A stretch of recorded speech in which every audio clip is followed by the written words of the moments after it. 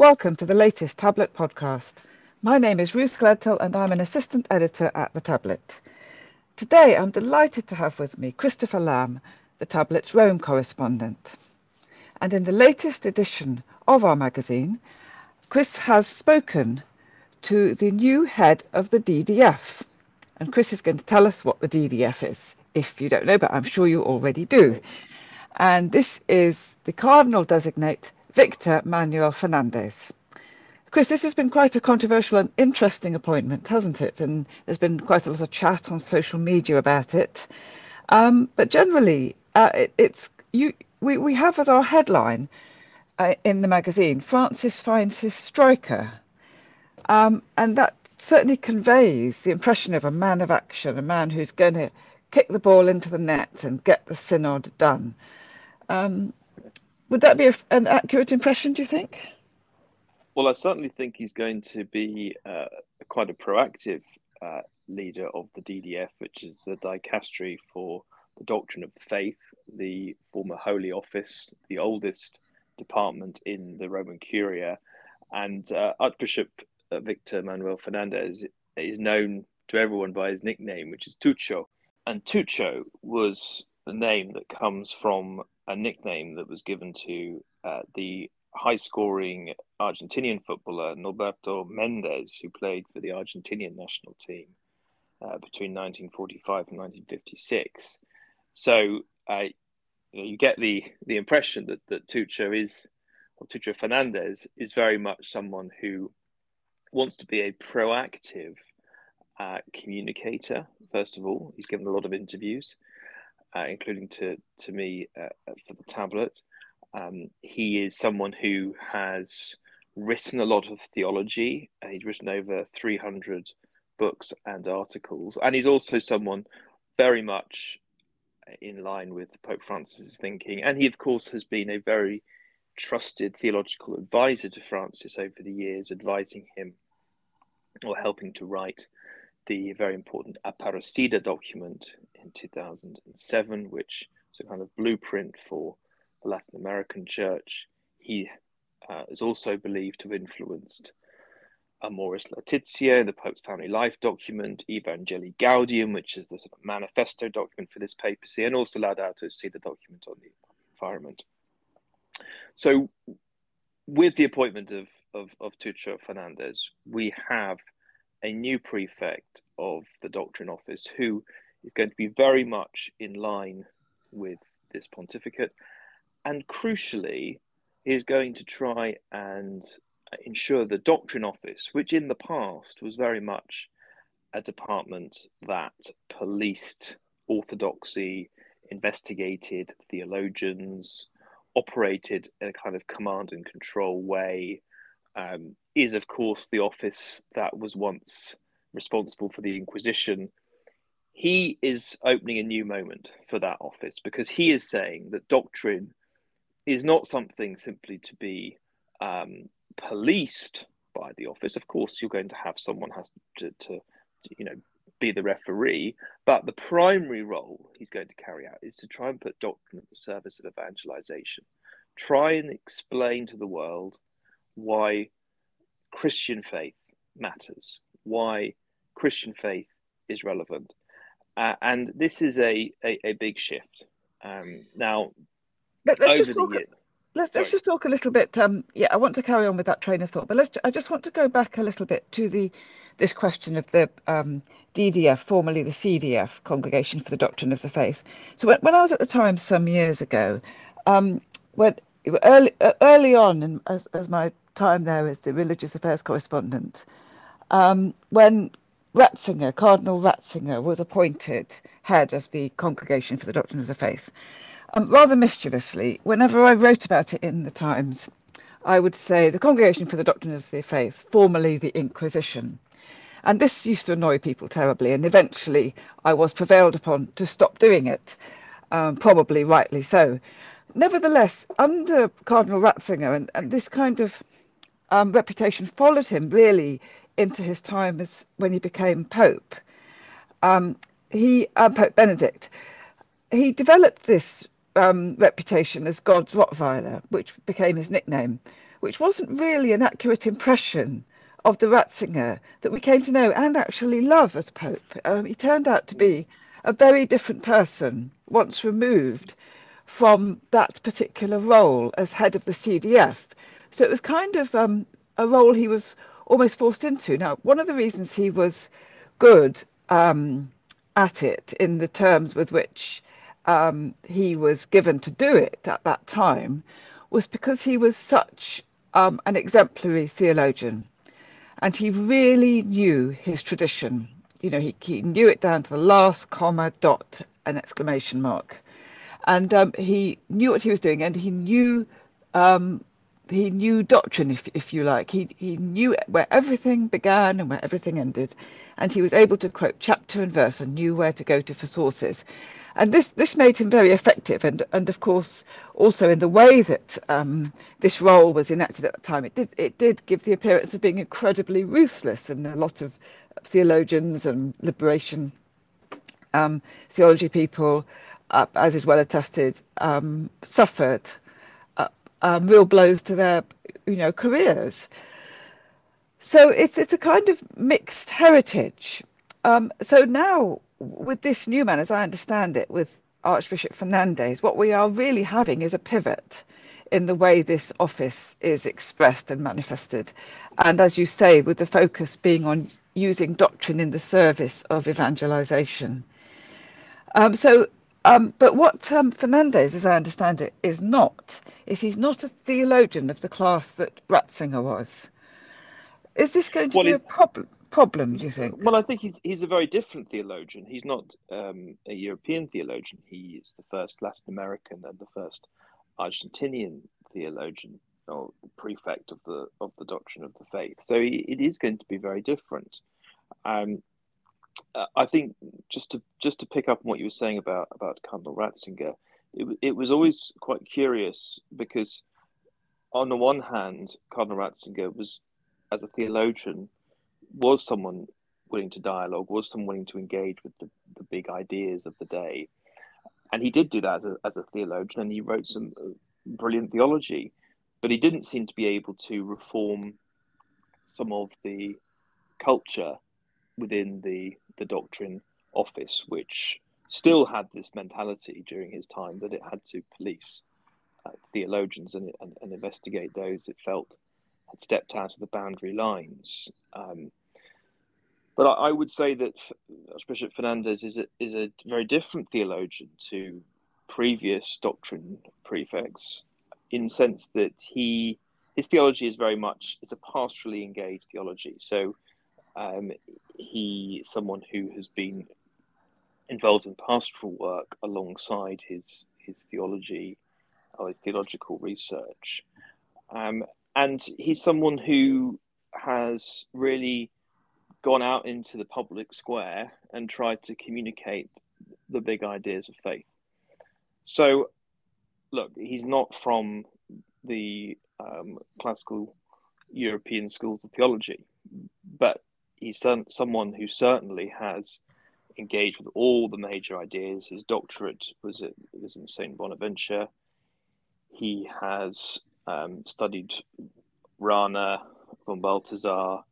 He knows the European schools of theology. He's also in the interview I've done with them quoted the German philosopher Gadamer to underline a point about the perspective that he will bring as a theologian and as the prefect of the faith. So I think it's going to be very different, but I think it's not going to be any less lively when it comes to theological discussion and debate. No, but it won't be so punitive, will it? As the Doctrine Office has had a reputation for being. Certainly, maybe not so much under Francis, but certainly under previous popes. That's right, and it should be stated that the investigations of theologians that took place during John Paul II's papacy, and to some extent under Benedict, have largely stopped under Francis. You may remember that the Doctrine Office was involved in an investigation of the leadership of the US nuns during Benedict's papacy, which was very controversial. That ended, Yes. brought to a conclusion under Francis. Those kind of things we're not going to see. And that we Now, welcome that, don't we? I mean, that's a good yes, thing. yeah, that's a good thing. But at the same time, there will be challenges for Archbishop Fernandez to deal with. But what was interesting in his interview with me was that he has indicated that he will be taking a very different approach when it comes to the doctrinal questions that are presented to the Doctrine Office. Now, it's important to know that one of the ways the Doctrine Office runs is that it receives a lot of questions, dubia, and also denunciations and allegations, etc., around doctrine. I mean, of course, it does have a separate office or separate section to deal with abuse cases, but that's not something that Fernandez is going to be focused on. But anyway, the way the Doctrine Office has worked is that it has responded to questions, to dubia. So, for example, the teaching or the document barring same-sex blessings in 2021, that was a response to a question: can the Catholic Church bless same-sex unions? And the CDF said, answer no, and then explained its reasons. Now, what Fernandez is saying to me is that there's going to have to be a different way of dealing with these questions. He's already actually opened up a possible revision of that 2021 ruling. But what he's saying is, and what Francis is asking of him, is to include the recent magisterium, that is the teaching of Francis, who prefers dialogue, who emphasizes accompaniment over condemnation. And so I think when there are doctrinal problems, the focus will be on, oh, how can we dialogue? How can we understand each other and get to a better position? And that, I think, is one of the key shifts that's going to take place. And that's something that he's spoken about in his interview with me in the tablet this week. I mean, we're seeing a real change of emphasis in the church from a Western church to a much more Latin church, as we knew would happen with Francis being a Latin pope. But your interview with him was conducted in Spanish, wasn't it? Does he Well, speak English at all? I think he does speak some English, but I sent my questions over to him in Spanish. He has given a huge number of interviews. I don't think many prefects of the Doctrine Office have ever given that many interviews. I don't think any of his predecessors have given that many interviews, and that again shows this desire to dialogue.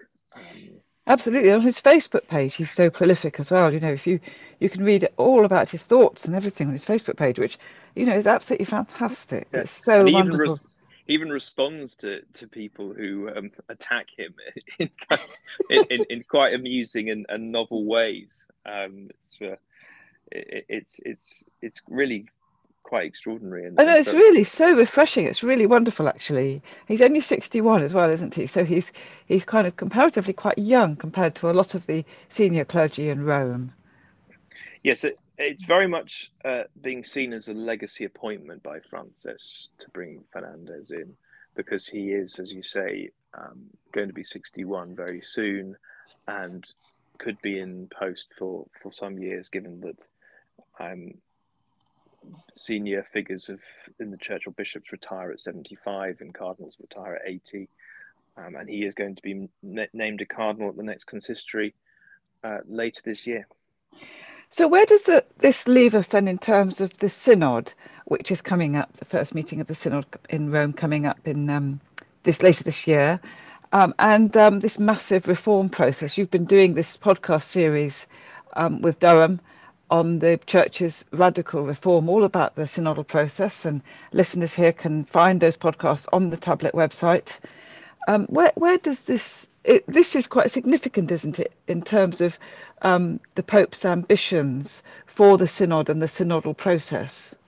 Yes, I think it's very important for the synod process, because I think had Archbishop Fernandez not been appointed, there would have been a concern that the Doctrine Office might have viewed the synod almost like a teacher viewing, a student submitting their homework, and would have, after the synod was over, got their red pen out and started to strike things off or rewrite things or take control. In other words, it And would have had no agency, really, no real power to. well, the Doctrine Office could have been seen as a block to the synodal process, is Yes. what the fear would have been. But now that Archbishop Fernandez is in post, I think we can see that the Doctrine Office and certainly the leader of it, the new prefect, will be someone very much involved in the discernment process for the synod, someone playing his role. And he said to me in the interview that the synod will be a precious space for listening to voices from all over the world, from different cultures. How can we not learn from this ecclesial event?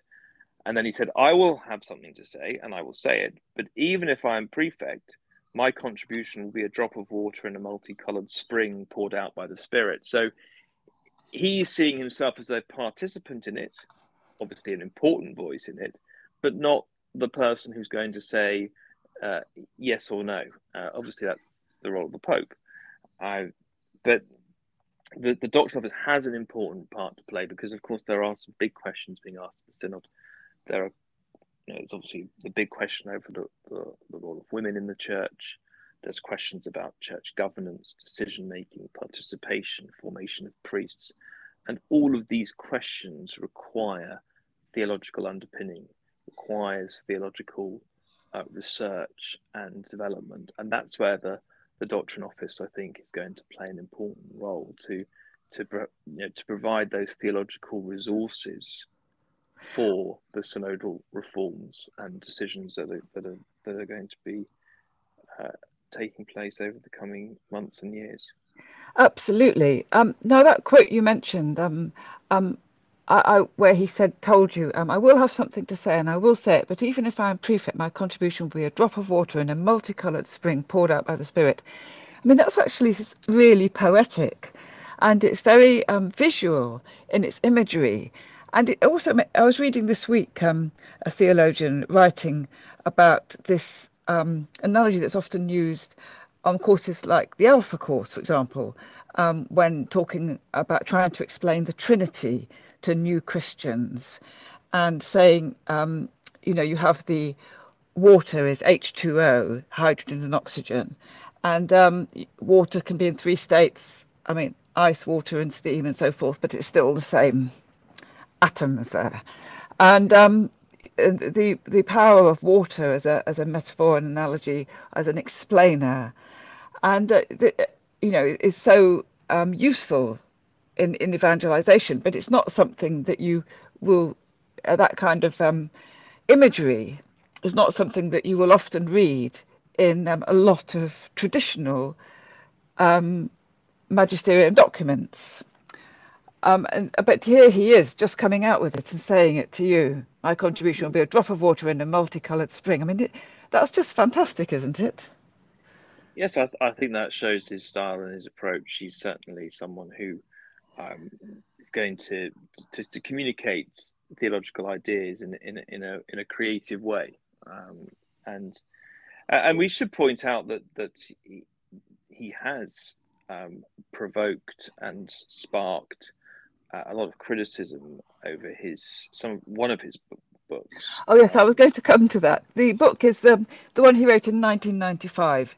Heal Me with Your Mouth, The Art of Kissing. I mean, I must admit, that's not a title you would expect from a book by a Catholic priest. So, what was happening there? No, no, and I'm sure it's not a book he would be seeking to write today or now, but he explained that the book was written some time ago when he was a younger priest, and it was for teenagers. It was a kind of catechesis, a teaching text for teenagers, and although the title has certainly provoked or has led to a lot of criticism or questions. It's actually, if you read the book and you look at some of the themes, there's actually quite a strong theology underneath it. In that he's trying to say that the kiss represents God's embrace of humanity, and so it's the the physical expression of God's embrace of people. And he said, I was inspired by a phrase from the time of the fathers of the church that said the incarnation was like a kiss from God to humanity. Yeah, and So that's such a Latin way of putting it, isn't it? It's so yeah, wonderful. yeah, and obviously there's some elements of the book that are make for a bit of uncomfortable reading, and I'm sure, as I say, I don't think it would be one that he'd be rushing to reissue.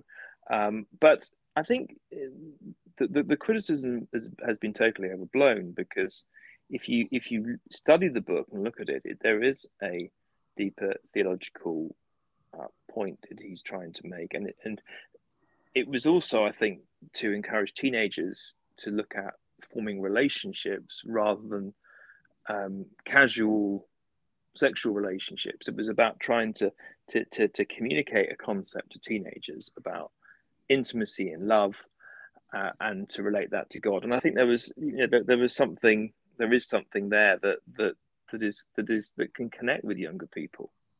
Yes, absolutely. I totally agree.